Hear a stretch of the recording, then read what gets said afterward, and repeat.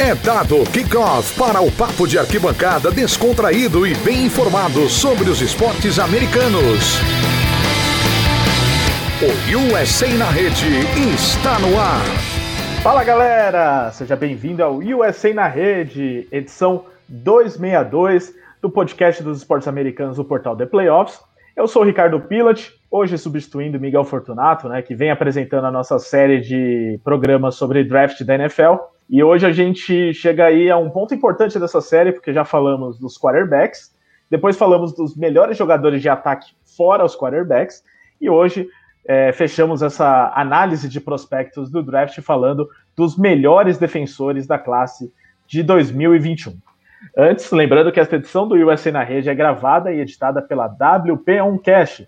Grave o seu podcast você também. Fale com o Pix e tire suas dúvidas pelo WhatsApp 549-9620-5634 ou pelo site wpcom.rs/oncast. Hoje temos aqui na bancada Fernando Ferreira, Fábio Garcia e Luiz Felipe Sassini, que vão me ajudar a fazer esse programa. Primeiro apresentando eles aqui, começando com o Fernando, que faz tempo que não participa. Tudo certo, Fernando? Opa, boa noite, Ricardo, boa noite, Fábio, boa noite, Luiz. Bom estar de volta aqui com os senhores. E pois é, dar uma olhada na classe de defensores desse ano, tem talentos bem interessantes aí, acho que principalmente na posição de linebacker tem dois nomes que com certeza vão chamar muita atenção. Uma classe fica devendo um pouquinho na posição de edge, acho, mas no geral tem bons nomes ali pra gente analisar hoje. Temos aqui também o Fábio Garcia, que foi intimado por mim mesmo para participar do programa, porque é o maior defensor de defensores da NFL, né? Então, sempre, levando aquela máxima adiante de que defesas ganham campeonatos. Então, Fábio não podia faltar num programa sobre defensores, né, Fábio? Fala, Ricardo. Muito boa noite, boa tarde, bom dia para quem está nos ouvindo. Um grande abraço aqui para o Luiz e para o Fernando que estão participando comigo. E realmente eu gosto muito, muito mais de defesa e defensores do que ataque e suas nuances, né? É um draft bem diferente porque os melhores jogadores disponíveis este ano são jogadores de ataque, né? Mas ainda tem bons talentos aí defensivos e eu continuo acreditando sim que defesas vencem campeonato, né? Se você duvida disso, basta perguntar ao Patrick Mahomes. E apresentando também o Luiz Felipe Sassini, como disse o Fábio, né, Luiz, essa classe esse ano não está tão badalada como em anos anteriores. Você diria que essa classe está sendo menosprezada ou é isso mesmo, realmente não é das melhores classes de defesa dos últimos anos? Não, é bem por aí, não é uma das melhores classes de defesa nos últimos anos. São poucos jogadores de defesa que são taxados como elite, não vejo nenhum Chase Young, Nick Bosa chegando nessa classe, e acho que talvez o melhor jogador defensivo da classe tenha alguns problemas extracampo que tem derrubado um pouco também o hype sobre os jogadores de defesa nesse draft. Muito bem, vamos falar de tudo isso, citar aqui os principais nomes, nas diferentes posições de defesa aí dessa classe, projetar em que posição eles podem sair no draft, em que rodada, quais times poderiam draftá-los, com que jogadores eles se parecem. Antes, só fica aquele pedido primeiro para que você se inscreva nos canais de podcast do The Playoffs, né? A gente acaba tendo boas audiências, grandes audiências aí em todos os canais, só que muitas vezes tem mais audiência do que seguidores nas páginas, né? Então o pessoal acaba caindo por acaso ali nos programas. Então dá uma olhadinha lá, vê se você já segue nosso canal de podcast no seu aplicativo favorito. Estamos no Spotify, no iTunes, SoundCloud, Deezer, Amazon Music. E no seguindo você encontra também os programas anteriores, né, falando sobre draft. Você vai receber alerta dos novos programas, né, porque ainda faremos um mock draft na próxima semana. Teremos especiais depois do draft, né, falando das primeiras rodadas do draft. Vai ter live no YouTube, então se inscreve também no canal do The Playoffs no YouTube, procura lá por The Playoffs TV. Enfim, siga o The Playoffs em todos os canais. E fica também uma dica sobre o nosso grupo de WhatsApp. Temos dois grupos, na verdade, de NFL no WhatsApp, até para distribuir, né, toda a massa de fãs de NFL que entra em contato com a gente. São grupos de pessoas que gostam de NFL e que ficam debatendo sobre a NFL, né? Então, ainda mais nessa época do ano, né, que a gente fica com tanta saudade da NFL, nada melhor do que fazer amigos que também gostam de NFL para ficar conversando lá no WhatsApp. Então, manda mensagem para a gente no número 11 9 4666 8427 e diz que ouviu o USA na rede e que quer fazer parte dos grupos de NFL do The Playoffs, que a gente te adiciona, tá? Repetindo, então, 11 9 4666 8427. Agora vamos falar aqui sobre a classe de defesa do draft. No site do The Playoffs, né? Para quem não sabe, a gente também tem um site, theplayoffs.com.br. A gente fez algumas prévias de draft também, focadas em diferentes posições, né? Eu vou usar até como base isso aqui, até para fazer um merchan, né? Para você que quiser ler depois, procura lá no site. Mas seguindo o que os nossos redatores também colocaram como prioridades, os jogadores mais bem citados também. Então, a gente vai começar falando, né, de frente para trás da defesa, falando primeiro da linha defensiva. E no nosso texto dos 5 melhores jogadores de linha defensiva do draft, que foi feito pelo Matheus Prudente, grande amigo do Fábio, né, que tem sempre ótimas discussões com o Fábio, porque eles torcem sempre para os times diferentes um do outro. O Matheus, Fábio, já vou começar com você para você detonar com ele aqui. Ele colocou aqui que o Gregory Rousseau, edge de Miami, é o melhor jogador de linha defensiva do draft. Ele cita aqui algumas situações, né, que é o caso de ele não ter jogado na última temporada, né, então isso, por conta da pandemia e tal, ele preferiu se declarar para o draft antes. Os números dele de 2019 foram muito impressionantes, né, uma temporada de mais de 15,5 sacks, mas por não ter jogado essa temporada passada, tem essa preocupação. E também muita gente acha que ele tá cru ainda para jogar na NFL, até por conta disso seria importante ele ter jogado. O que você acha do Rousseau? Você acha que ele é o melhor jogador de linha defensiva desse draft mesmo? Ou tem essa preocupação também? Então, Ricardo, o Gregory Rousseau para mim ele é um pass rusher bastante polido já, até considerando a experiência não muito grande que ele teve no college, mas ele vai precisar de um tempo para se desenvolver. Eu vejo nele algumas qualidades que a gente viu em grandes edge rushers na NFL já, como por exemplo no Leonard Floyd, que agora está jogando lá em Los Angeles, e foi um cara que foi selecionado no top 10 do draft também. É um apressador puro, assim. Ele não me parece um jogador tão pronto para atacar running backs e para esquemas um pouco mais complexos. Ele tem aquela função de estourar em direção ao quarterback e a partir disso conseguir fazer algumas pressões. Eu não te confesso que assim, é difícil dizer quem é o melhor defensive lineman dessa classe, porque justamente a gente ainda tem muitas questões que elas são nebulosas sobre os jogadores, né? Você vê, por exemplo, o Pay lá de Michigan, é um jogador muito bom, mas ele demonstra um pouco de dificuldade para finalizar jogadas, alguns veem como edge, outros como não, outros como interior de linha defensiva.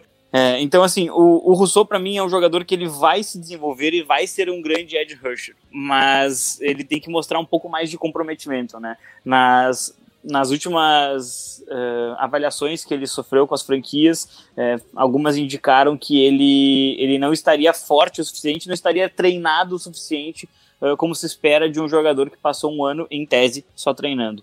Então ele vai ter que demonstrar um pouquinho mais de comprometimento, senão ele vai virar um Jashai Polite, por exemplo. Tem tudo isso, né? E Luiz e Fernando, como que vocês veem essa situação também dele não ter jogado na temporada passada? Quanto que isso pode pesar na hora do draft mesmo, né? Quanto que ele pode cair por conta disso? Por ter essas red flags aí que o Fábio citou também.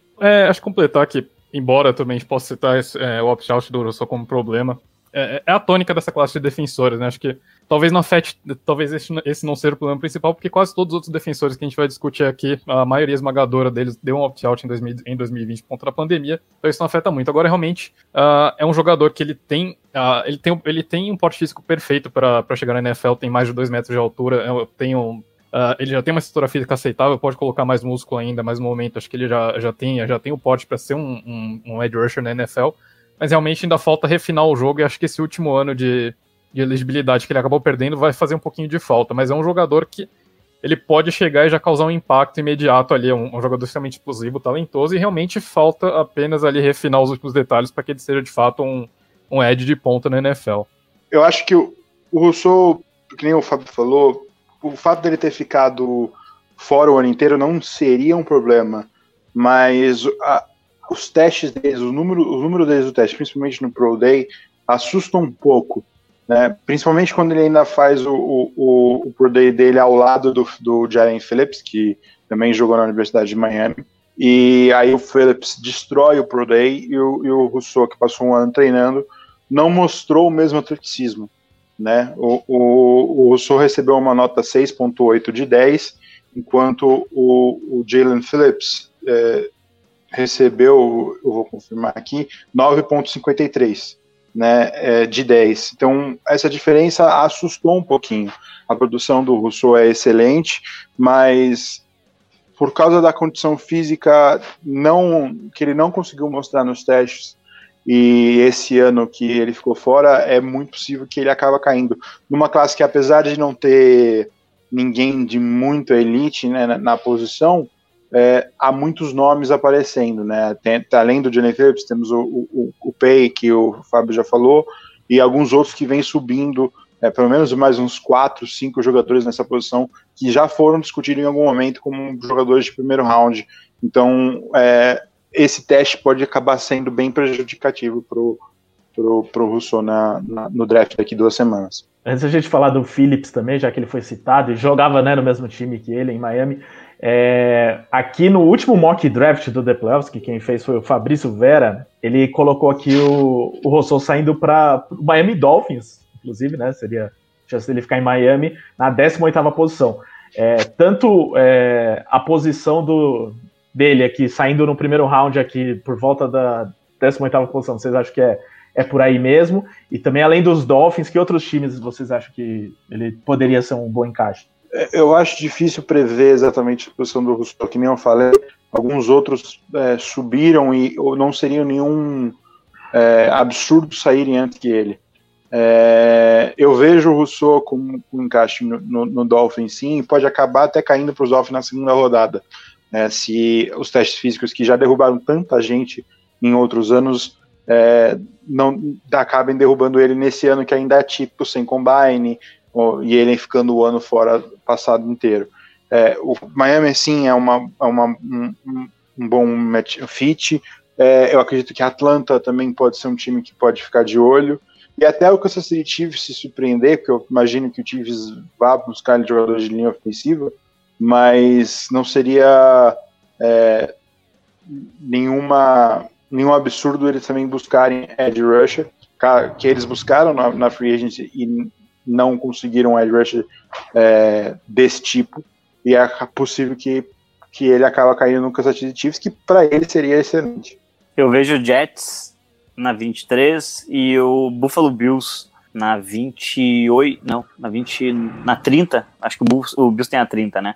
São dois times que, por conta desses exames físicos, podem acabar explorando essa queda e apostando. Eu até tinha pensado no Cleveland Browns, mas como eles acertaram com o Jadeveon Clowney, acho que eles vão endereçar linebacker ou alguma outra posição para esse draft. Agora sobre o Phillips, então, vou começar com o Fernando.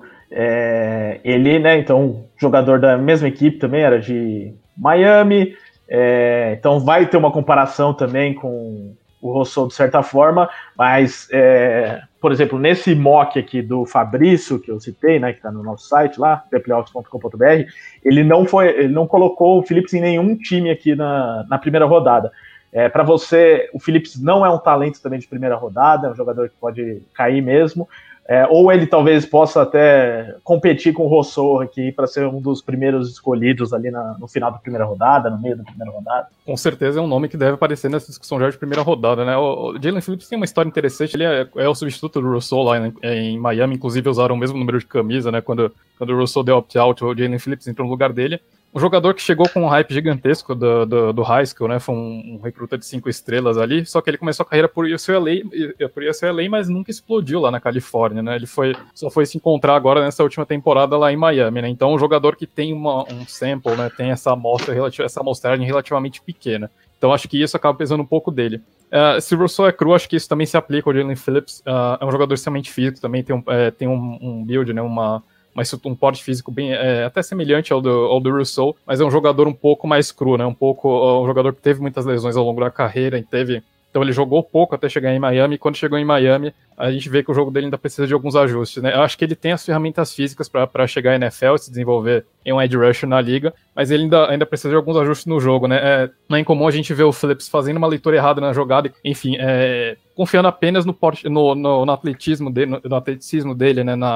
Nessa capacidade física dele para se recuperar no lance. Então, se ele faz uma leitura errada e acaba perdendo o jogador, ele consegue se recuperar puramente na explosão física. Isso é fácil de fazer no college, talvez ele não consiga tanto na NFL.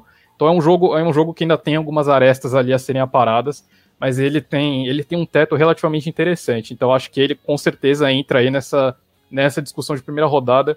Eu acho que essa classe de edges ela é bem interessante, porque a avaliação dos prospects varia muito ali, tem uma variação muito grande. Então você tem jogadores que vão desde o top 10, mas que podem cair para a segunda rodada ali, e, enfim, acho que depende muito de fits em esquemas, né? Jogadores que conseguem fazer essa transição jogando como um end ali no 4-3 ou como outside linebacker no 3-4, então vai muito de fit e avaliação de board das equipes, mas acho que a gente vai ter muita variação, e esses jogadores, acho que todos eles aparecem na discussão ali desde do começo da primeira rodada até o começo da segunda. Luiz e Fábio acham que tem que dá para comparar ele com o Rousseau, que dá para dizer que talvez ele seja melhor? O Luiz atestou, né, a questão da nota, né, que ele ganhou na avaliação.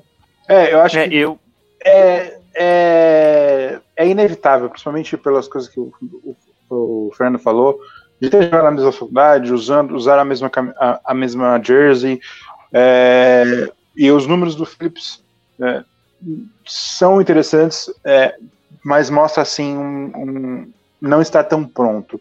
E acho que até por isso que ele e alguns outros jogadores dessa classe não são considerados eventualmente como um elite, né? Se tivessem essa experiência e uma consistência maior nos números que eles produziram, e possivelmente poderia ter acontecido com o Rousseau se ele não tivesse feito o opt-out, poderiam estar até sendo projetados mais altos do que eles estão atualmente, né? Por isso que até agora a gente não vê nenhum deles sendo constantemente projetado como uma escolha de top 15 do draft. Eu acho que a comparação vai vir, é inevitável, e o Rousseau vai acabar saindo um pouco melhor pela sua nota atlética, né? O seu atleticismo pode mostrar às equipes um caminho para ele se desenvolver no edge rush que você quer que ele seja quando você escolhe tão alto com uma escolha de primeira rodada. Eu particularmente vejo o Phillips como um cara um pouco mais versátil, né? Eu acho que ele pode ser transformado num outside linebacker, num esquema 3-4. Eu não consigo ver essa mesma possibilidade no Rousseau. E ao mesmo tempo ele pode jogar direto como um edge num sistema 4-3, alinhando como defensive end. Então acho que ele tem mais chances de sair, acho que por conta dessa questão, né? Além da vantagem física que ele já demonstrou. É um jogador bem interessante ali para a escolha do Baltimore Ravens. Eu acho que seria um fit muito, muito, muito interessante. Muito bem, inclusive, Fábio, você colocou na sua lista aqui, uma lista inicial que você me passou, né, o Azeez Ojulari, né, de Georgia, que não está na lista do Matheus aqui dos 5 melhores jogadores de linha defensiva, mas está no mock dele. Eu estou olhando aqui o mock do Matt que ele fez na versão 2 do mock, e ele colocou o Ojulari nos Ravens, já que você citou o Ravens, por isso que eu aproveitei o gancho. Então, para ele, o Ojulari poderia ser uma escolha número 27 no draft, né, vindo de Georgia. E te respondendo até, Ricardo, o Ojulari, talvez ele não seja o melhor da classe, tá? Você perguntou quem era o melhor da classe. Talvez ele não seja, mas é o meu favorito. Toda essa classe. Então explique aqui. Por quê. Eu acho que o Ojulari, ele conseguiu demonstrar em Georgia um jogo muito polido. Eu gosto muito do trabalho de mãos que ele faz para sair desses bloqueios que ele vai encontrar nos offensive tackles, às vezes até nos guards, quando ele acaba fazendo algum movimento para dentro da linha. E eu sempre valorizo bastante os jogadores que eles acabam surgindo em momentos chave das partidas, né? Porque aí sim são os playmakers, né? São os jogadores que mudam a história de um jogo por conta de uma atuação. E no Bowl deste ano, o Georgia teve bastante dificuldade durante a partida, e na parte final do jogo, o Ojulari ele conseguiu 2 sacks, sendo inclusive um strip sack dentro da endzone, roubando a bola, anotando ponto. E eu acho que é de jogadores assim que se precisa. Talvez ele não seja tão reconhecido quanto deveria. E vocês, Fernando, Luiz, o que acha do Ojulari? Acha que ele pode ser considerado melhor do que os outros dois citados aqui, e talvez surpreenda aí sendo escolhido antes. Eu particularmente concordo com o Fábio quando ele diz que é o preferido dele, é o meu preferido também. É um jogador que produziu 9 sacks e meio na última temporada, é atlético, recebeu uma nota de atleticismo ainda considerado elite, apesar de ser mais baixo do que o do Jalen Phillips, e ele tem apenas 20 anos de idade.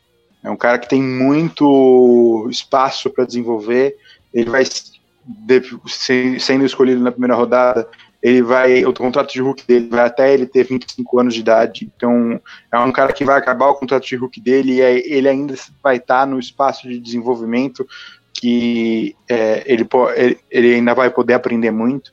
Então é um cara que por todas essas características, por todas essas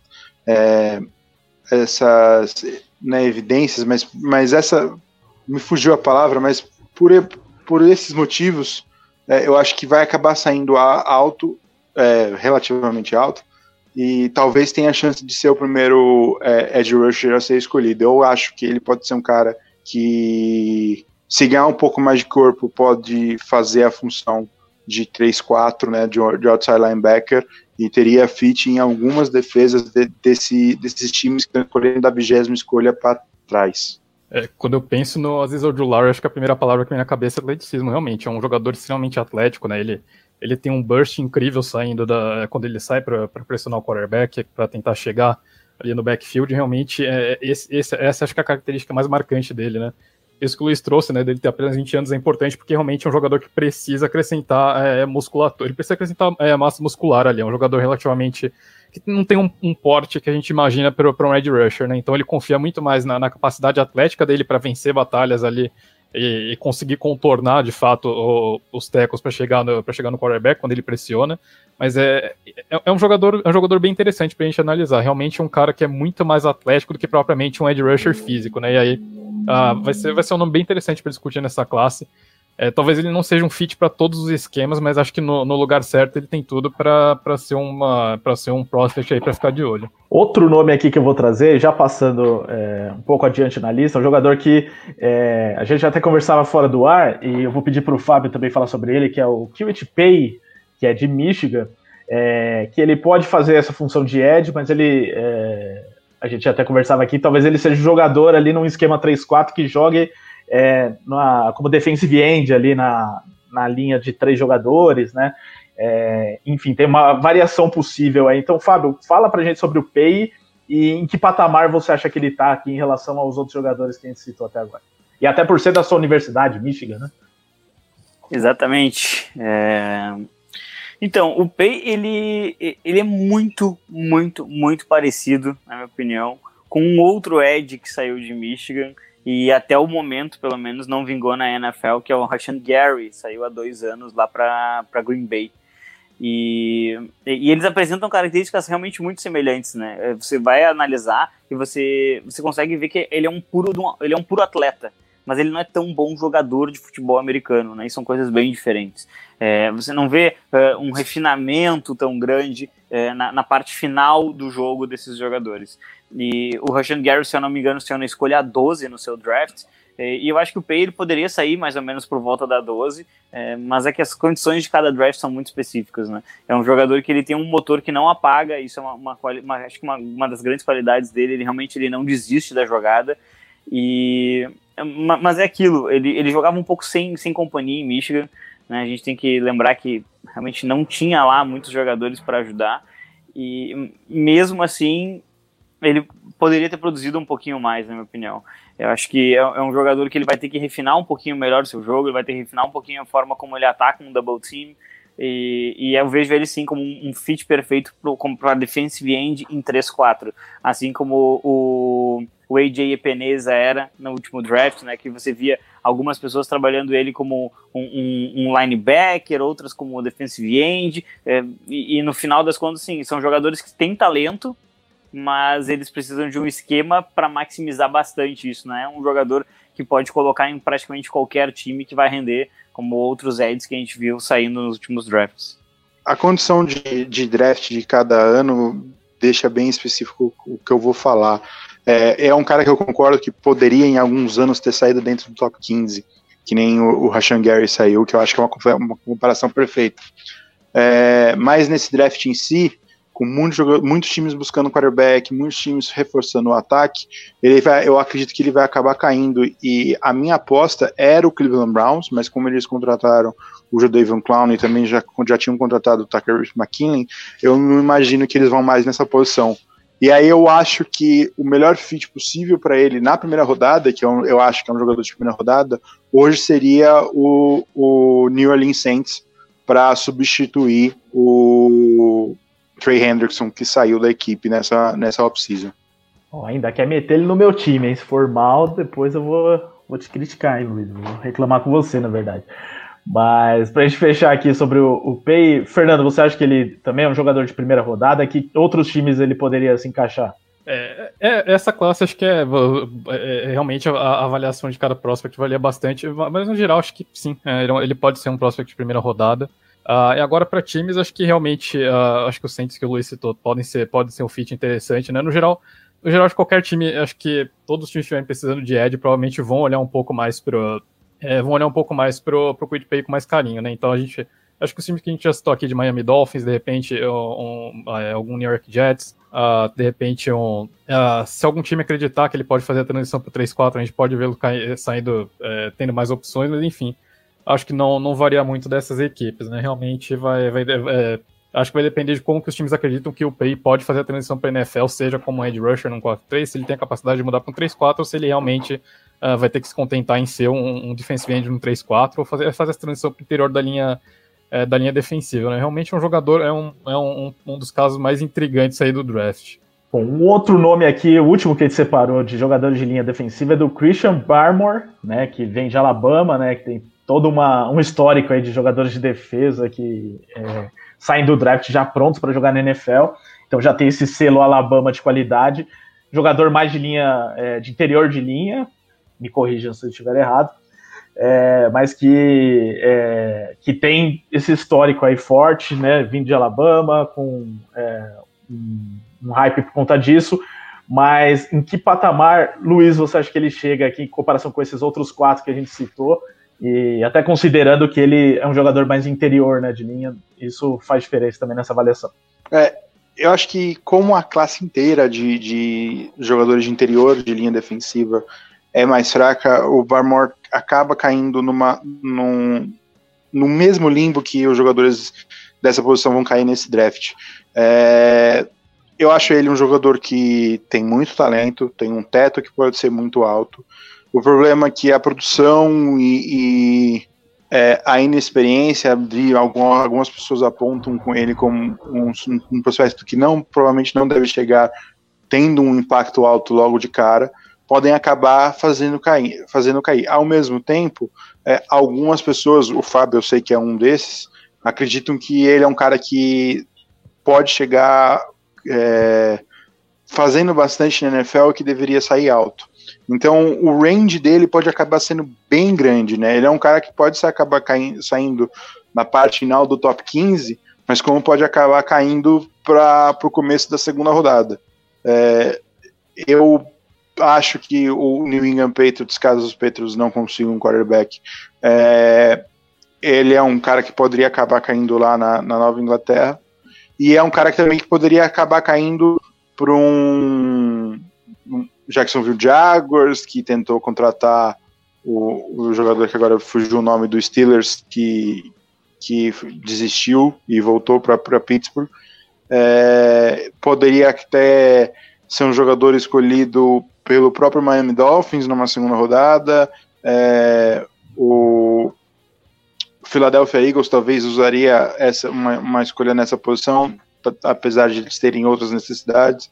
Eu imagino ele caindo mais ou menos por uma região de draft mais ou menos da 15ª escolha ao começo da segunda rodada. O jogador que você citou é o Tyson Alualu, né? Isso, ele mesmo. Muito bem. O Fábio, que foi citado aí sobre o Barmore, o que você tem a dizer sobre ele? Então, quando eu vi a final né, do futebol americano universitário esse ano. O Barmore, eu tinha certeza absoluta de que ele selecionado pelo Las Vegas Raiders. Né, porque se você vem de um programa tradicional que vem vencendo nos últimos anos e tem uma boa atuação na final, o Mike Mayock e o John Gruden eles acabam puxando o gatilho. Mas com um número de contratações de defensive tackle na free agents e é um pouquinho dessa queda do Barmore, apesar de eu achar um pouquinho injusto até, eu acredito que ele vai acabar descendo um pouquinho mais e o melhor fit, na minha opinião, seria ele para Chicago. Tá? Porque os Bears eles vão se livrar da Kim Hicks em algum momento e o time vai precisar de uma força motora por dentro, né, para ocupar um pouquinho os offensive linemen, senão todos vão se direcionar ao Khalil Mack e o time não vai conseguir pressionar com efetividade. Então, eu particularmente acho que seria um fit bem interessante para ele. É um jogador que ele consegue enfrentar dois OLs e obter vantagem, né? Então, não é sempre que um defensive tackle sai da universidade com capacidade de vencer double teams, e ele vem com o gabarito de ter jogado numa defesa mais complexa que a defesa do Nick Saban. Então, eu particularmente vejo ele como um jogador bem acima dos demais, né? Caso ele continue caindo, outro fit que eu acho que seria muito interessante para ele seria cair no atual campeão Tampa Bay Buccaneers, e ele assumir a vaga que hoje é do Sul, né, que apesar de ter renovado, ele fez um contrato de 1 ano só, já é bem veterano, então o Barmore poderia assumir esse espaço, e eu tenho certeza que ele não se importaria nem um pouco em jogar com aquele front seven espetacular de Tampa. Fernando, mais alguma sugestão de time aí que poderia draftar ele? Você está vendo ele também mais dentro na primeira ou na segunda rodada? O Barmore, acho que por uma questão da posição dele, realmente, né, uma posição que, acho que especificamente no contexto todo desse draft, talvez não seja tão procurado, ele deve ser mais um jogador ali pro final da primeira rodada, talvez até mesmo caindo para a segunda rodada, né? Dependendo da posição que ele sair, acho que os Buccaneers são realmente um fit interessante, como um eventual substituto do Sul. Acho que de repente times que precisam de ajuda ali no front seven, né, como o Dallas Cowboys, talvez possa olhar com um pouco mais de carinho para ele. De repente, acho que até mesmo eu cheguei a ver alguns mocks para o Indianapolis Colts, né? Depende de quem os Colts trouxerem, né? O Glover Stewart deve voltar para o interior do time, mas seria uma adição interessante ali para ter um pouco de talento a mais na rotação. Então acho que ele é um jogador que deve ter fits aí mais para o começo da segunda rodada, talvez. Tá certo. Vamos passar agora aqui para os linebackers. Na lista que a gente separou aqui, tem 2 nomes. Desses 2 nomes, lá no top 5 do The Playoffs, que no caso dos linebackers foi feito pelo Rafael, primeiro lugar é o Micah Parsons, que vem de Penn State e que também está na nossa lista aqui. Um jogador que, para a grande maioria das pessoas, é o melhor linebacker da classe mesmo. Fernando, começa agora você falando sobre o Parsons, o que você vê desse atleta e qual impacto que ele pode trazer de imediato na NFL. Pois é, Ricardo, não só o melhor linebacker, como possivelmente o melhor defensor da classe também, né? O Parsons talvez seja, aí, numa classe que a gente citou que talvez não tenha nomes espetaculares, o Parsons é o cara que acaba destoando um pouco dos demais, né?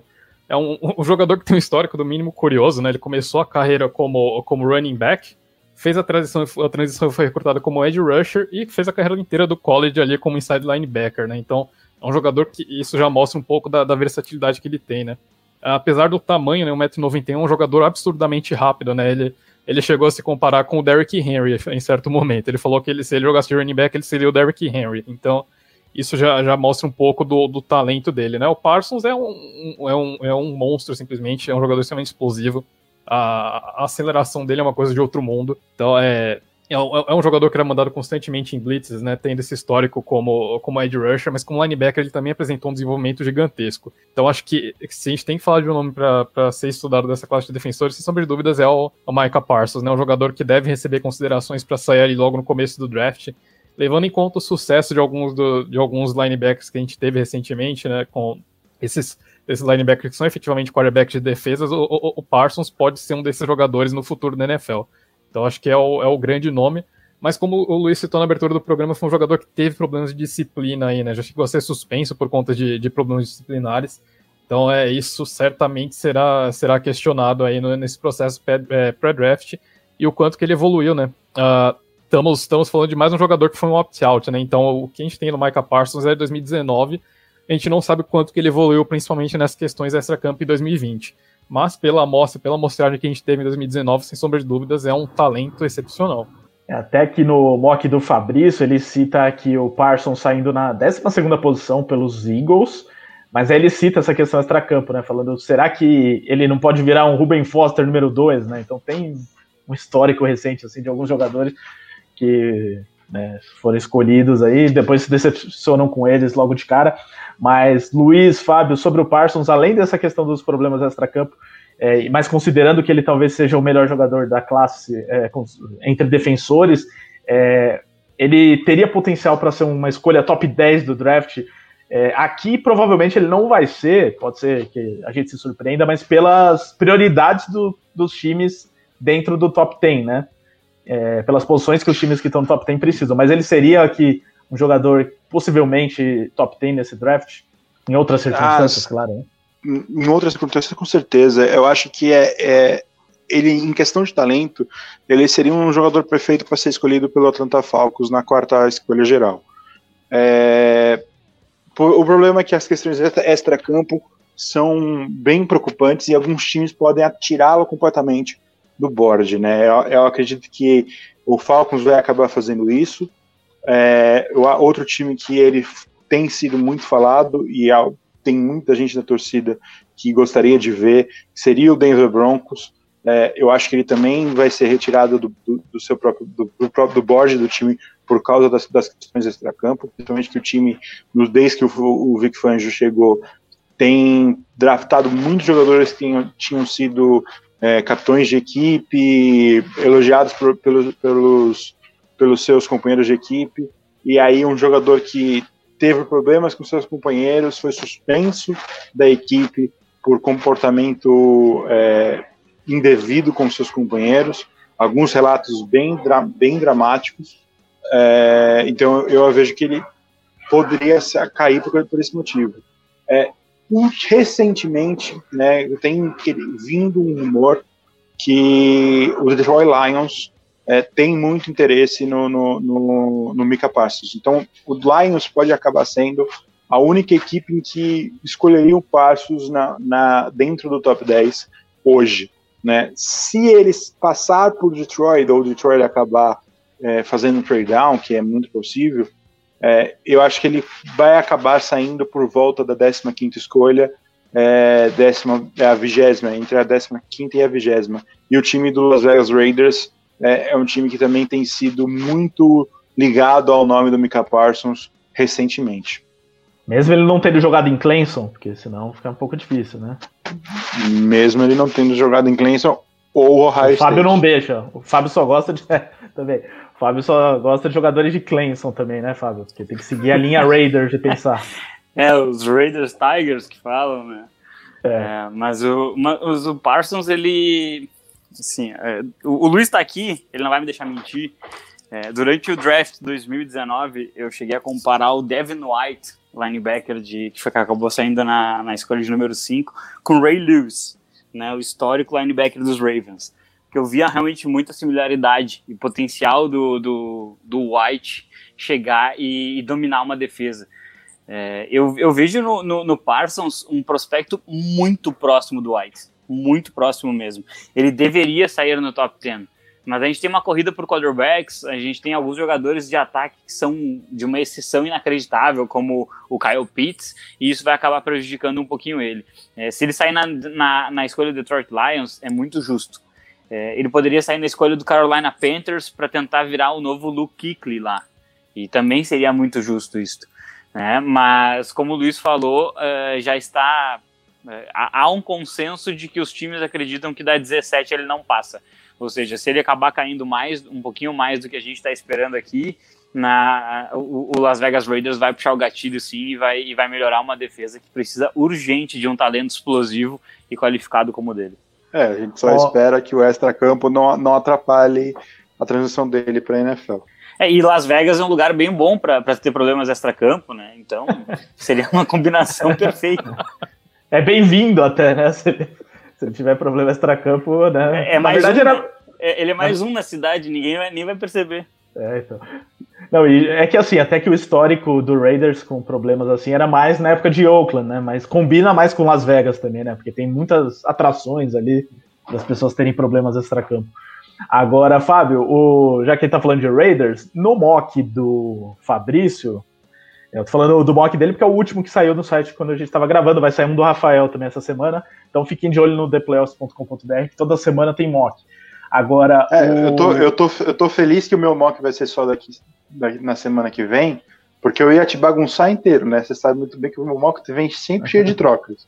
E aí, se você fosse pegar baseado no meu, você ia se bagunçar todo nesse programa. Ah, com certeza. Mas aqui eu, inclusive, abri vários mocks, vários textos do site para, né, ter um equilíbrio aqui das informações. Mas essa do Fabrício, Fábio, ele colocou aqui o Jeremiah Owusu Koramoah. Owusu Koramoah. Difícil esse nome, hein? Como a escolha do Raiders. Jock, melhor. Joker, Pode ser. Agora, aqui, então, Fábio, como a gente falou, né? O Raiders, se o Parsons chegar até a escolha 17, provavelmente vai escolher o Parsons. Agora, se ele não chegar, você vê os Raiders selecionando aqui o Jock, como disse o Luiz? Eu não vejo. Não vejo isso acontecendo. Eu acho que a questão do Parsons é um amor gigantesco pelo jogador, né? A agressividade, a explosão, até um pouco aquela sujeira que o Gruden gosta, sabe? Aquela coisa de querer não só vencer o seu adversário, mas dominar ele de todas as formas. Eu acho que caso o Parsons saia, os Raiders vão acabar olhando para a classe de offensive tackles, né? Mesmo que eles possam deixar isso para a segunda rodada, acredito que eles vão acabar buscando isso. Mas o Joe... Um vestiário com Micah Parsons e Rich Incognito seria uma coisa maravilhosa. Não, é um problema. Mas vestiário dos Raiders já é problema há 20 anos, né? Então, assim, o Joke, ele tem características bem diferentes, tá? Apesar dele ser um linebacker muito bom e cotado para a primeira rodada também, uma cotação que eu também acho justa, ele tem características de jogo diferentes, né? Ele é um pouco menor fisicamente, e aí, por isso, eu acredito que ele possa dar uma versatilidade muito interessante para as defesas, né? Guardadas as proporções, ele está um pouco abaixo, ele tem um papel parecido com o que o Isaiah Simmons no último draft podia te ofertar, né? Que é justamente a ideia de você ter um canivete suíço, né? As opções com o jogo são um pouquinho mais limitadas, porque ele não consegue alinhar como o edge rusher de uma maneira tão fácil como o Isaiah Simmons poderia fazer, mas ele pode tranquilamente alinhar como safety, né? Ele transitar de weak linebacker para safety, nickelback, e de repente você pode alinhar ele até como cornerback de vez em quando, né? Em pacotes muito específicos nesse caso. Então eu vejo nele um jogador bastante completo, um jogador muito explosivo, ele é muito agressivo, e eu acho que ele compensa até um pouco esse undersize, né? Esse tamanho um pouco abaixo de linebacker por conta dessa agressividade e explosão dele. Eu vejo um fit muito interessante dele no Cleveland Browns, né, que já tem uma linha defensiva muito forte e está agora tentando rechear melhor sua defesa para poder competir na pós-temporada. Luiz e Fernando, apesar de talvez ele não ser comparável ao Parsons, ele vai ser escolhido na primeira rodada, e quem além do Cleveland Browns, que o Fábio citou, poderia escolher ele? Eu já vi ele muito relacionado ao Saints, por exemplo. Eu acho que o Browns é assim, um fit muito interessantíssimo e até bem provável se estiver disponível na escolha. A situação é que eu não sei se ele chega. Eu vejo dois times antes da escolha do Browns que tem essa possibilidade. O Washington é um time que pode vir a escolher o Joke se não fizer alguma movimentação para o quarterback. E eu vejo o Urban Meyer selecionando o Joke também na segunda escolha do Jacksonville Jaguars, se ele estiver disponível. Seria pelo menos uma opção que eu acho que eles considerariam. Eu acho que são fits interessantes, né? Já eram fits que eram especulados pelo Isaiah Simmons, de repente, por que não pegar a versão light do Isaiah Simmons, né? Mas acho que de repente o Carolina Panthers já tem o seu híbrido ali no Jeremy Chinn, mas acho que seria um jogador, de repente, uma combinação bastante interessante para tentar do Osu Koramoah com o Jeremy Chinn. Então acho que também são fits interessantes pro híbrido lá de Notre Dame. Muito bem, agora vamos passar para a secundária, né? Como eu disse, a gente começou na frente da defesa, vamos voltando, chegando até o final do campo. Vamos falar de cornerbacks e safeties, que também é especialidade de Fábio Garcia, por isso ele que começa falando aqui. Eu já vou colocar na conversa aqui o Patrick Surtain, que também na nossa avaliação do site, né? Que inclusive foi feita pelo Fábio, né? Então é claro que ele vai concordar com ele mesmo, que Patrick Surtain é o melhor cornerback e o melhor jogador de secundária, na verdade, dessa classe, né, vindo de Alabama. E tem grande chance de talvez ser o único defensor escolhido no top 10, né, Fábio? Porque, por exemplo, Dallas Cowboys é um time que precisa de cornerback e que poderia endereçar aqui o Surtain. Fala um pouco sobre ele aqui para o nosso ouvinte e também sobre as possibilidades de ele ir para o top 10. Então, Ricardo, quando eu fiz esse texto para o The Playoffs, né, são 5 melhores defensive backs da classe, eu até coloquei no texto, né, para mim, ele é o jogador mais técnico, o prospecto mais técnico, talvez ele não seja quem tem mais teto, né, o maior espaço para crescimento, mas o Surtain é um jogador que você pode confiar desde o primeiro dia. Uma das maiores qualidades que a gente pode ressaltar é que ele jogou como freshman no esquema de Alabama, né? É um esquema mais complexo do que o comum do college. Então ele tem um QI para jogar que ele está acima da média.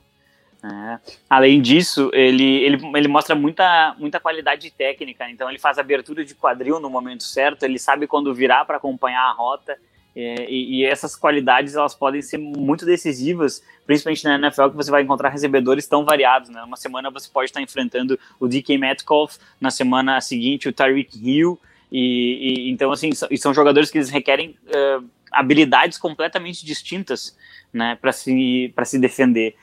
O Surtain ele só é criticado porque ele não tem uma velocidade top speed, né? Então, assim, aquele corner extremamente veloz, você não pode esperar isso do Surtain, porque não é esse jogador.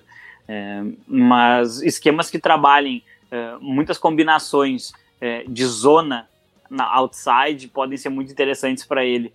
Eu gostaria muito de ver o Surtain caindo para Indianápolis, mas eu acho que a escolha ela acaba sendo praticamente impensável, né? Os Colts têm uma escolha lá de playoffs, acho que é a 21, e o Surtain ele deve realmente sair na escolha de número 10. Faria bastante sentido, porque ele ia jogar com o Diggs, que jogou em Alabama também, então seria uma dupla de corners bem interessante para os Cowboys, que precisam urgente melhorar a forma como a defesa se porta dentro do campo, né? Os Cowboys eles têm problemas graves de aplicação de tackle e de combate ao jogo terrestre, assim, e acredito que o Surtain ele poderia auxiliar nisso também, né? Você não joga na defesa do Sabres se você não sabe taclear. Luiz e Fernando, já passando até para o outro prospecto aqui, até ter uma comparação, né, que é o Caleb Farley, que é o jogador de Virginia Tech, que também, né, tem uma discussão sobre quem é o melhor cornerback, se é o Surtain ou o Farley. Queria que vocês falassem se talvez o Farley realmente seja melhor, se o Surtain, como o Fábio falou, por ter um teto menor também, as franquias olhem isso. Enfim, como vocês veem essa comparação dos dois aí? É curioso porque os dois têm o mesmo tamanho, né? Tem 1,88 m, né? Mas a grande questão, eu acho que talvez o Caleb Farley tenha um teto maior, porém é um prospect que traz um risco maior. Histórico de lesões, pouco tempo na posição, né? Um jogador que originalmente era wide receiver, fez a transição para cornerback, mas fisicamente ele é um jogador, eu diria que ele é um jogador mais premiado do que o Patrick Surtain. Para o Surtain, como o Fábio citou, falta ali a velocidade, falta a agilidade, né? Um jogador mais técnico. O Caleb Farley é pura explosão física, né? Um jogador que fez essa transição de wide receiver para cornerback, então ele tem realmente características físicas melhores, né? Ele é mais premiado fisicamente, porém é um jogador um pouquinho cru ainda como cornerback, né? Ainda assim o teto dele, sem sombra de dúvidas, é altíssimo, né? Então eu diria que o Surtain talvez seja uma escolha mais segura, porém com teto menor, e o Farley tem um risco maior de dar errado, tanto por conta de adaptações de jogo, quanto por conta do histórico de lesões dele, que é bem extenso. Mas em compensação, o teto dele eu diria que é um pouco maior. Eu concordo com o Fabrício. Você falou tantas vezes no Fabrício que eu tô com o nome dele na minha cabeça. Fabrício é quase um participante do programa hoje, né? Quase. Eu concordo com o Fernando. O Farley tem um teto maior, né? Eu acredito que ele pode fazer uma transição para a NFL. a questão da lesão e a inexperiência podem acabar atrapalhando ele no dia do draft, né? Eu acho que ele vai acabar caindo. Eu vejo até outros cornerbacks saindo antes dele, devido à situação da lesão. E o Surtain acaba ganhando essa vaga de primeiro cornerback devido a essas situações.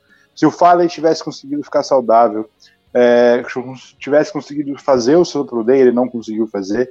E havia até uma dúvida que se ele poderia estar pronto para jogar no começo da temporada, e essa semana ele ganhou uma boa notícia, que os médicos falaram que ele vai estar pronto para a primeira semana, mas devido por todos esses motivos, o Surtain eu acho que vai ser o primeiro cornerback dessa classe. E também vem de Alabama, então também tem essa grife, acabou de ser campeão, né, enquanto o Farley não jogou, né, a temporada passada.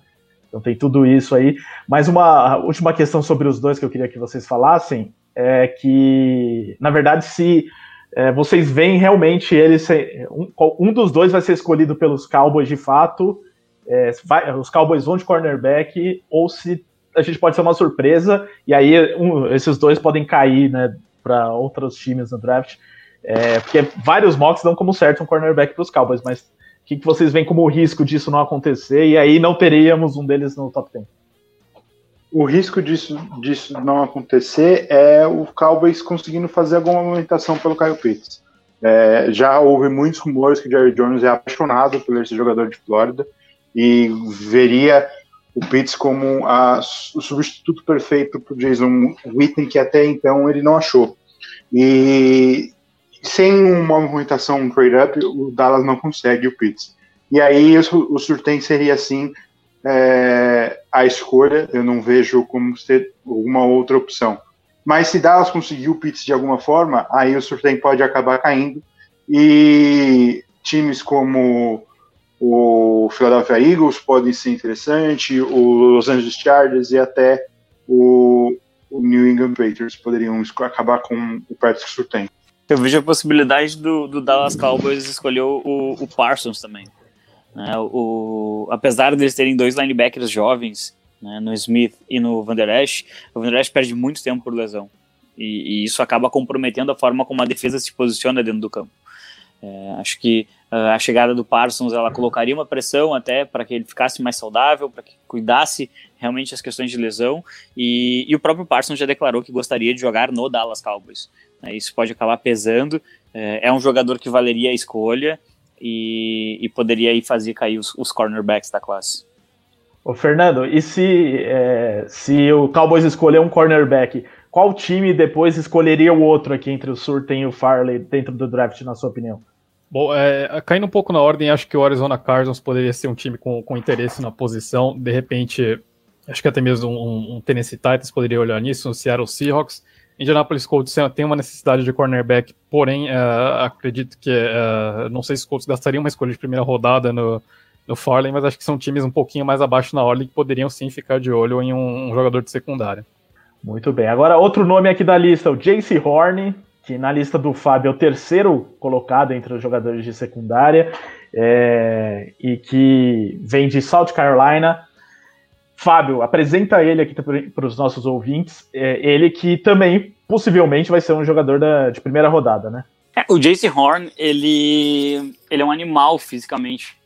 Ele é realmente um grande atleta, é um jogador muito forte, e ele consegue traduzir, e isso é um ponto que eu acho bastante importante, ele consegue traduzir a sua principal característica para dentro do campo, né? Não são todos os prospectos que fazem isso. Ele é extremamente agressivo quando ele enfrenta os recebedores, então mesmo quando há uma recepção, ele vai tentar batalhar pela bola, vai tentar arrancar a bola das mãos dos adversários, e isso às vezes acaba realmente impedindo um passe, né? Transforma uma bola que seria um passe completo em um incompleto, e uma vitória naquela jogada para a defesa.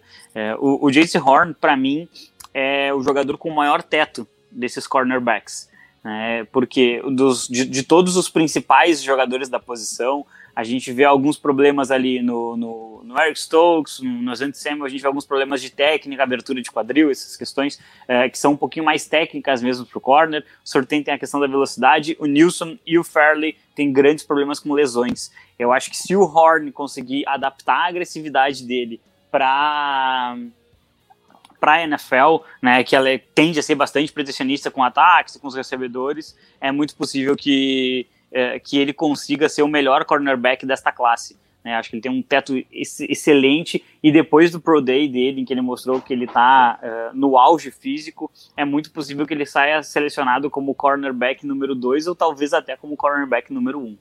Fernando e Luiz, vem essa possibilidade de talvez uma surpresa, alguém selecionando ele primeiro, ou talvez ele seja mesmo o terceiro cornerback escolhido e vire um estilo daqui a alguns anos, alguns meses a gente fale já isso. Não, eu consigo ver sim o Jaycee Horn sendo o primeiro cornerback draftado. Possivelmente está muito vinculado ao Surtain ir ou não para Dallas. Acho que depois de Dallas a conversa de quem é o melhor cornerback abre muito esse leque. Eu vejo o Jaycee Horn, por exemplo, sendo preferência dos Los Angeles Chargers, se eles não forem com offensive tackle. O Arizona Cardinals pode ser um time que pode vir até dar um trade-up para conseguir garanti-lo e substituir o Patrick Peterson. Eu acho que o Horn, na minha visão, vai sair antes do Farley, porque as questões físicas do Farley vão fazer ele cair um pouquinho. E acho que a briga dele agora tá com o Surtain para ver se ele sai, se ele é draftado antes ou não. Se eu for ele, se eu quiser ser se eu quero ser o cornerback, o primeiro cornerback draftado, eu torço muito para Dallas fazer alguma movimentação pro Kyle Pitts. Eu acho que mesmo Dallas passando pelo Surtain, ele ainda deve ser o primeiro, porém realmente a Dallas passando pelo Surtain abre um pouco mais a discussão. Mas no geral acredito que a briga do Jaycee Horn realisticamente é para ser o número 2 ali no board junto com o Caleb Farley. Então acho que ele deve ficar basicamente para ser o número 2 mesmo da lista. E o Greg Nilsson, Fábio e companhia, que tá na lista aqui também, mas, por exemplo, no mock do Fabrício, que é nosso integrante fantasma do programa de hoje, ele não foi colocado na primeira rodada. É um jogador que pode aparecer na primeira rodada, é um talento semelhante a esses outros 3 aqui, ou tá um degrau abaixo? Ele é um jogador que tem subido muito nos mocks recentemente. É um cara que fez poucos jogos na temporada passada, só 3 jogos, e 8 em 2019. Ele teve apenas uma interceptação, e é por isso que não estava sendo considerado tão alto. Mas com os testes e com as conversas com os times, ele vem subindo e pode vir a figurar numa escolha de primeira rodada. Mas eu não acredito que ele briga diretamente com o Horn ou o Surtain, e em condições físicas ideais eu também não brigaria com o Farley.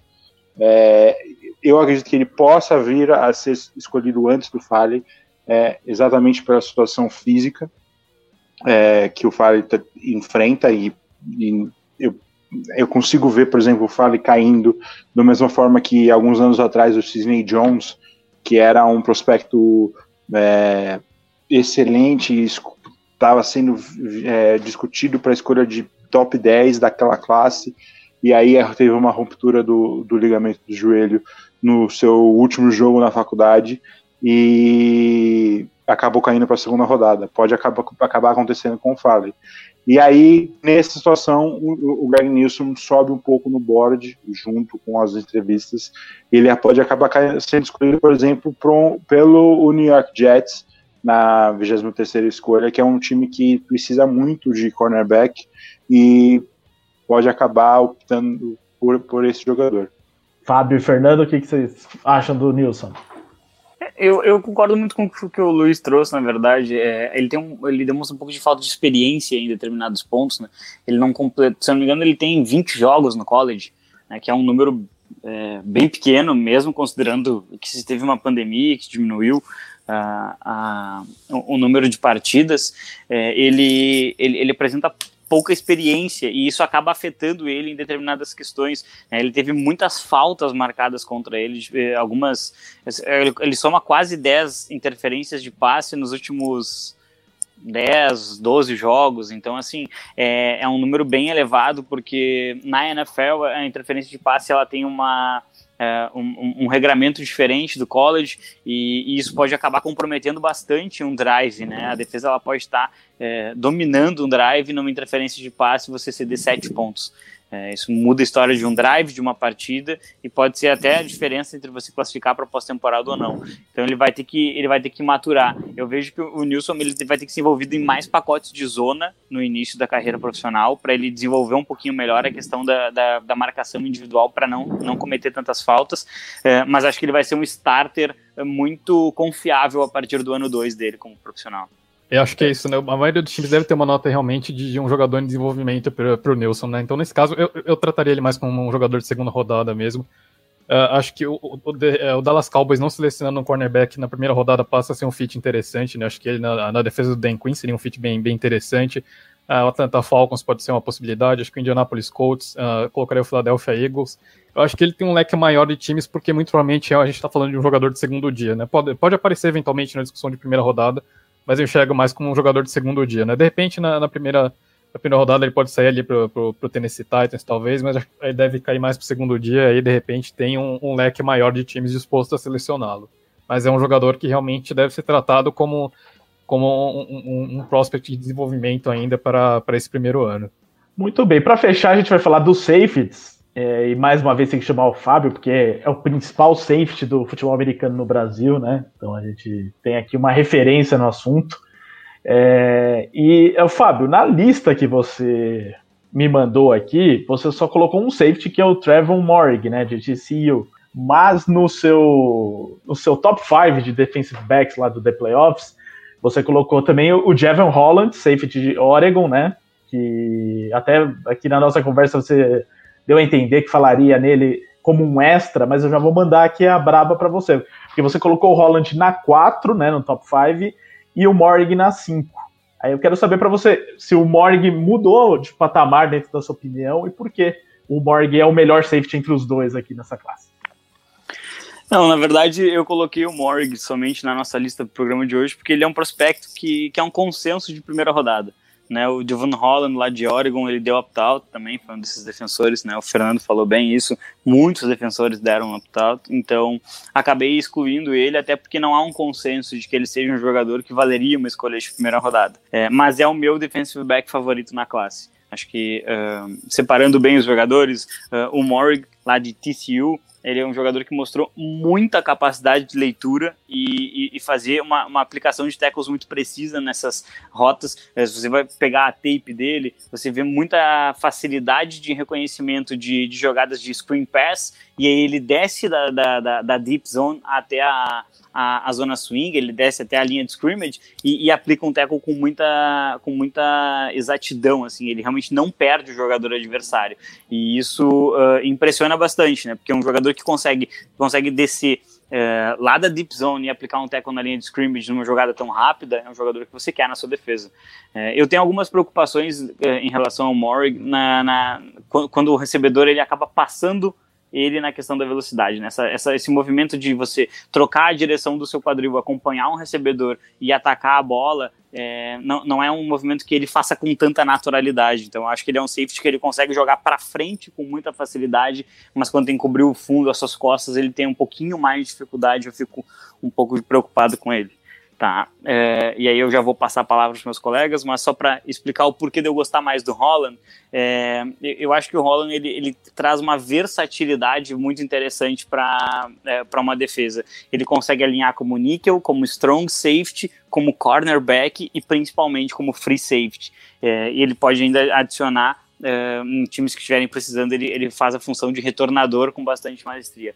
E o Holland ele consegue executar muito bem todas as funções. Você não vê ele perdendo tackles, você não vê ele perdendo jogadores por conta de erros técnicos. Então eu vejo que ele faz todas as coisas muito bem. Talvez ele não seja ainda excelente em todos os pontos ou excelente em uma habilidade específica como o Moehrig atacando as jogadas que ocorrem à sua frente, mas ele é meu jogador favorito por conta da versatilidade e do fato dele poder oferecer para uma defesa uma variabilidade de coberturas e esquemas sem mudar jogadores, né? Eu acho que isso é um ponto muito interessante quando a gente vai enfrentar ataques que tem tanta versatilidade no jogo aéreo. Fernando Luiz, diga, Luiz. Eu vejo o Morgan até um pouco mais eficiente na cobertura do que o Fábio vê ele. É um jogador que teve 21 passes desviados na sua carreira no college e 7 interceptações. É mais do que alguns jogadores que são reconhecidos na NFL por serem ball hawk, por exemplo. O Justin Simmons, né, do Denver Broncos, que acabou de ter uma renovação de contrato muito grande e é conhecido por ser um cara que marca muito bem o passe e consegue muitos turnovers. Teve só 9 passes desviados e 8 interceptações, uma interceptação a mais que o Morgan, mas bem menos passes desviados do que o Morgan. Eu acho que talvez ele não seja tão polido na marcação do passe, e aí é por isso que ele é visto mais como um strong safety hoje do que um free safety. Mas eu consigo ver o Morgan talvez jogando de free safety se um treinador conseguir polir o seu jogo e ele ficar, talvez até abandonar um pouco esse ímpeto de tacleador que ele tem e ir mais em cima da bola, com mais visão da bola e aumentar ainda mais os seus stats de proteção ao passe.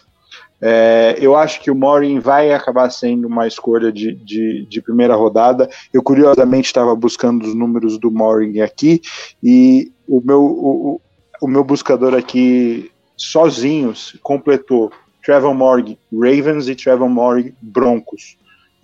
E são 2 times que realmente poderiam usar esse jogador. Deve estar tendo algum tipo de pesquisa grande da parte dos torcedores desses times para esses jogadores, para esses nomes aparecerem na busca assim sozinho. E eu acho que o Ravens, então, acaba sendo um time que poderia escolher o Morgan na sua escolha de primeira rodada e trazer um safety que há muito tempo eles buscam. Aqui, até no texto do Fábio, ele cita o Ravens como encaixe e coloca meu Saints também como um possível encaixe para o Morgan. Ô Fernando, sobre essa discussão aqui entre Holland e Morgan, você também vê o Morgan à frente também como um cara de primeira rodada e talvez o único safety escolhido na primeira rodada? Como o único safety escolhido na primeira rodada, acho que é bem provável. Agora a discussão realmente bom, quem sou eu para contestar a palavra do Fábio? Se o Fábio disse na questão de safety, eu acho que é gospel, então. Porque ele vai te xingar se você discordar dele. A gente vai perder a credibilidade se vocês continuarem mentindo assim, gente. Mas acho que o Morgan realmente entra, como o Fábio trouxe, um jogador que executa muito bem um papel específico, né? Então talvez os times queiram realmente concentrar no que ele faz muito bem, quer concentrar na jogada que está à frente dele, talvez não queiram desenvolver o outro lado do jogo. Então, justamente por ser muito eficiente em um único papel, talvez o Morgan acabe despertando mais atenção e por isso sendo o único jogador da posição escolhido na primeira rodada. E tem também um certo preconceito aí com safeties, né, para ser escolhido na primeira rodada, assim como tem aquela questão sobre running backs, né? Então acho que por isso também acaba sempre sendo uma escolha controversa, por isso que os times pensam 2 vezes antes de escolher alguém. O que é incrível, né, Ricardo? Porque o Seahawks deu 2 escolhas de primeira rodada para um safety que não sabe cobrir.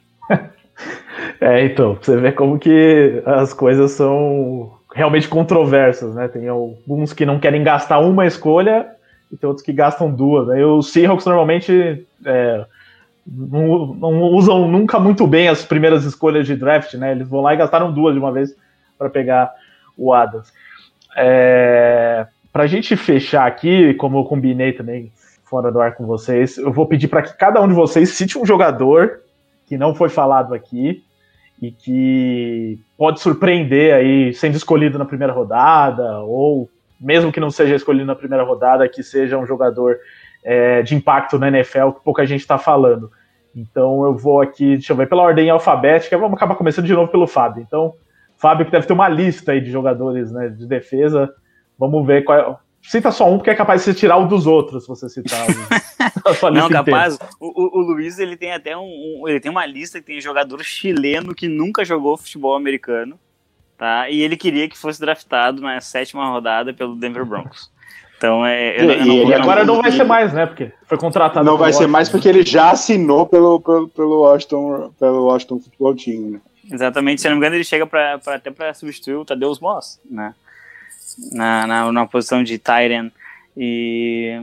Mas assim, eu acho que tem muitos prospectos interessantes. Tem o Ryan Grant, por exemplo.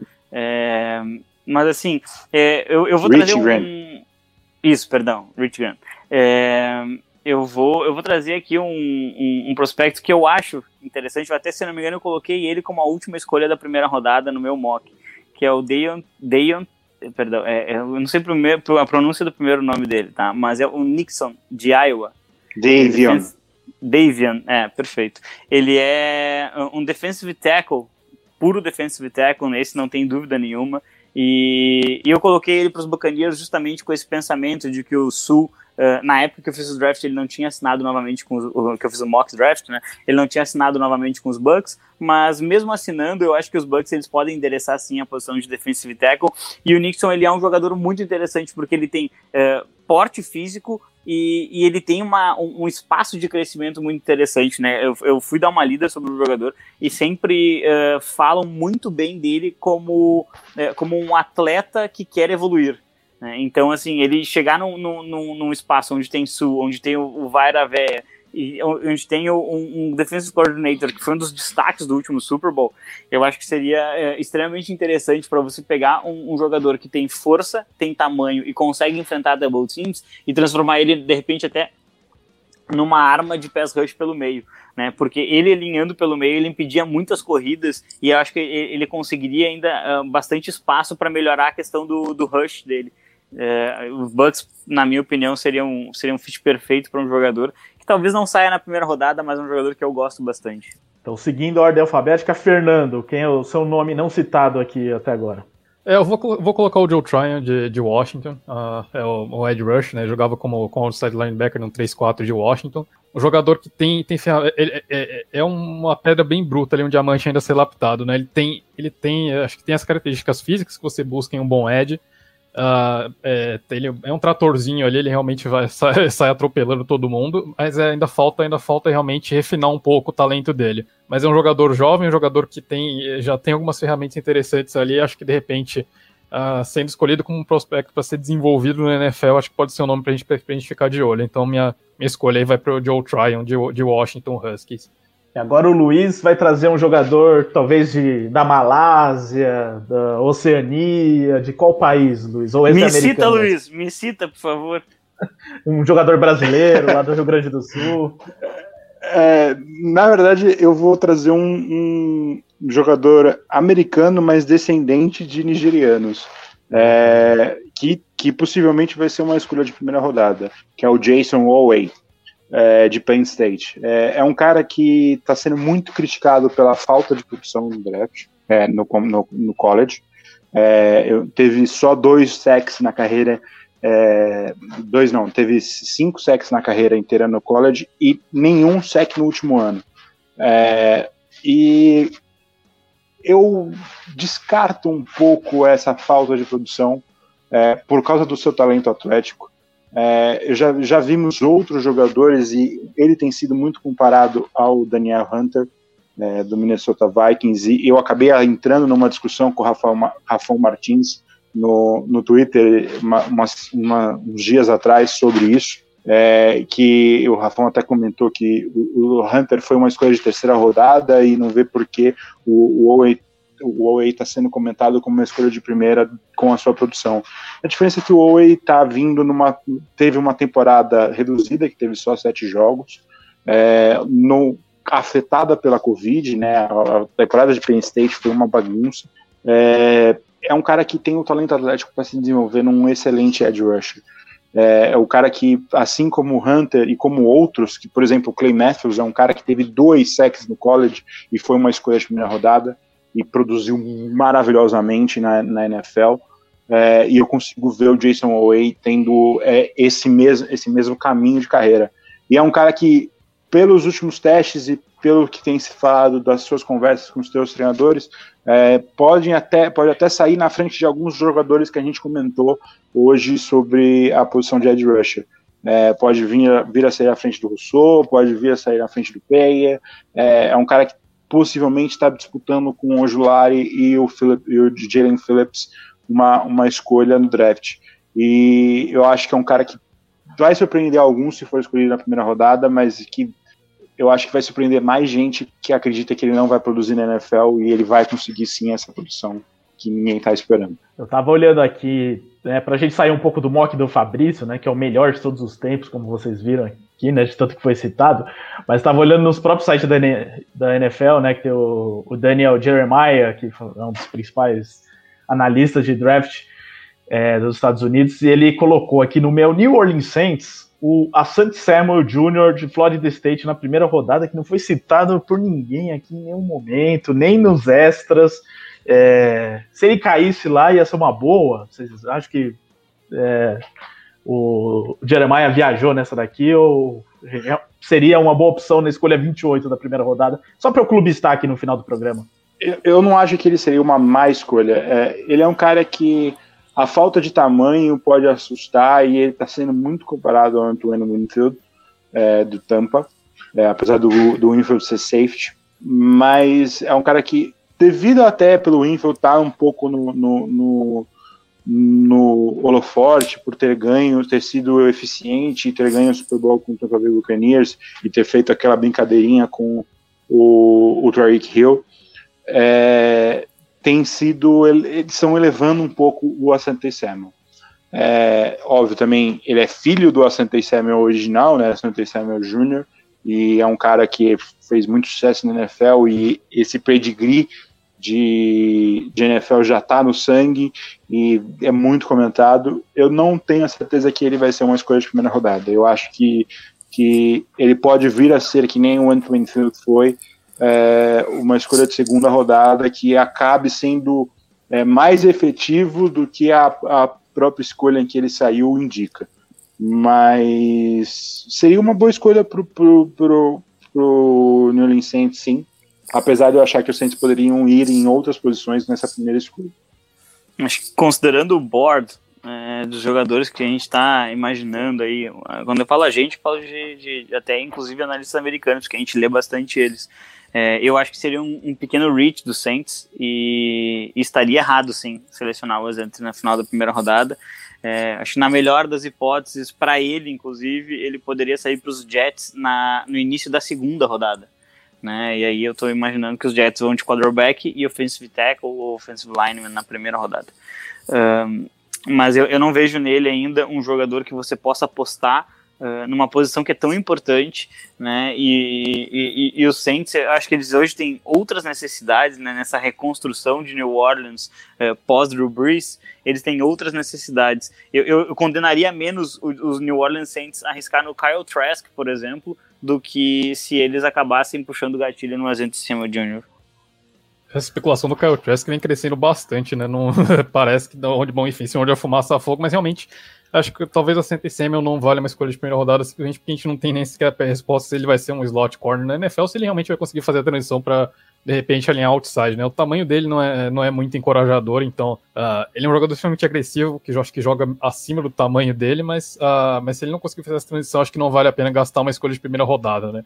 E mesmo que algum time acredite que ele possa fazer essa transição para jogar como outside corner na NFL, apesar do tamanho, eu acho que mesmo assim ele seria um jogador de desenvolvimento e não valeria de qualquer forma uma primeira escolha, ainda mais para um time que teoricamente teria pretensões de Super Bowl. Então acho que não vale a pena ser uma escolha de primeiro dia. Muito bem, consegui separar 5 minutos do programa praticamente para falar do Saints, então já cumpri meu papel de clubismo com sucesso. Então vamos aqui aos destaques finais para fechar, lembrando que semana que vem, então, nós temos um mock draft ao vivo. Esse programa vai ser veiculado no YouTube do The Playoffs, né? Como eu disse, youtube.com/ThePlayoffsTV. Vai ser uma live mesmo na próxima quinta-feira, com o pessoal aqui da nossa equipe, outros que não participaram hoje. A gente vai, né, simular mesmo o draft em tempo real, a primeira rodada. Esse programa vai ser gravado no YouTube, né? Vai ser ao vivo no YouTube, depois a gravação vai ser publicada como podcast. Então, para você que não puder assistir ao vivo na quinta, na sexta esse programa vai estar disponível como podcast. Então fica o convite, já aproveita se você não ouvir os programas anteriores, dá uma procurada aí no seu aplicativo de podcast, e tem o programa falando dos jogadores de ataque, né, e especificamente dos quarterbacks também. Então, ouve tudo e depois ouve o mock para ter uma ideia de qual jogador vai para o seu time na primeira rodada do draft. Então, para fechar, destaques finais e considerações extras, Luiz primeiro. Valeu, Luiz. Eu agradeço por ter participado de todos esses podcasts para falar do draft. Todo mundo sabe que eu sou um viciado em draft da NFL e que eu estudo e já estou estudando do ano que vem. E adoro falar sobre isso. Eu vou estar com certeza na live semana que vem fazendo o nosso mock, e estarei presente também na live da outra semana, que a gente vai falar durante o draft, comentando as escolhas. Então eu não perco isso por nada. Acho que o pessoal que está ouvindo também não deveria perder. Exatamente, inclusive, né, a gente ainda vai, na semana que vem, a gente vai anunciar certinho como vai ser essas lives do draft, mas vai ter live para a primeira rodada e para a segunda rodada também. Então, assim, não vai faltar tempo real, comentários em tempo real da nossa equipe, e tanto na primeira quanto na segunda rodada, que também é muito divertida, né? Então, Fernando, seus destaques finais? Valeu, gente. Valeu, Fábio. Valeu, Luiz. Valeu, Ricardo. Prazer estar de volta aqui com os senhores. Pois é, o draft desse ano, acho que o torcedor dos Colts tá um pouquinho mais tranquilo, né? Acho que o Sterling foi todo ali no aguardo da troca do Carson Wentz. Agora é simplesmente esperar e embalar o trust. Enfim, o draft está chegando. Acho que é aquela história de sempre, né? O Natal antecipado para as franquias, fica aquela expectativa. O draft desse ano acho que tem toda a expectativa por conta dos quarterbacks, né? Como que deve sair a ordem, se a gente vai ter 4 ou 5 quarterbacks saindo logo de cara ali na primeira rodada. Então, um draft bem interessante.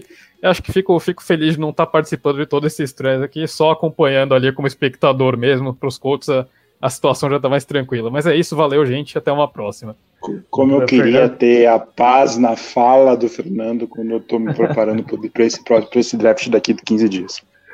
Realmente tem essas coisas, né? No meu caso é pior ainda, talvez, Luiz. Ou não, né? Não sei. Ricardo está preparado psicologicamente para encarar a Jameis Winston Experience por um ano aí. Então, imagina a situação de você nem poder pensar em um quarterback do draft, nem ter perspectiva em relação a isso. Denver Broncos ainda tem alguma aí, Luiz, vai, né? Que consegue sobrar alguém aí.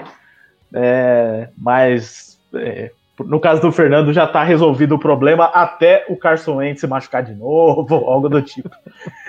Fábio, você também tem alguma clubistada ou vai passar sem clubismo?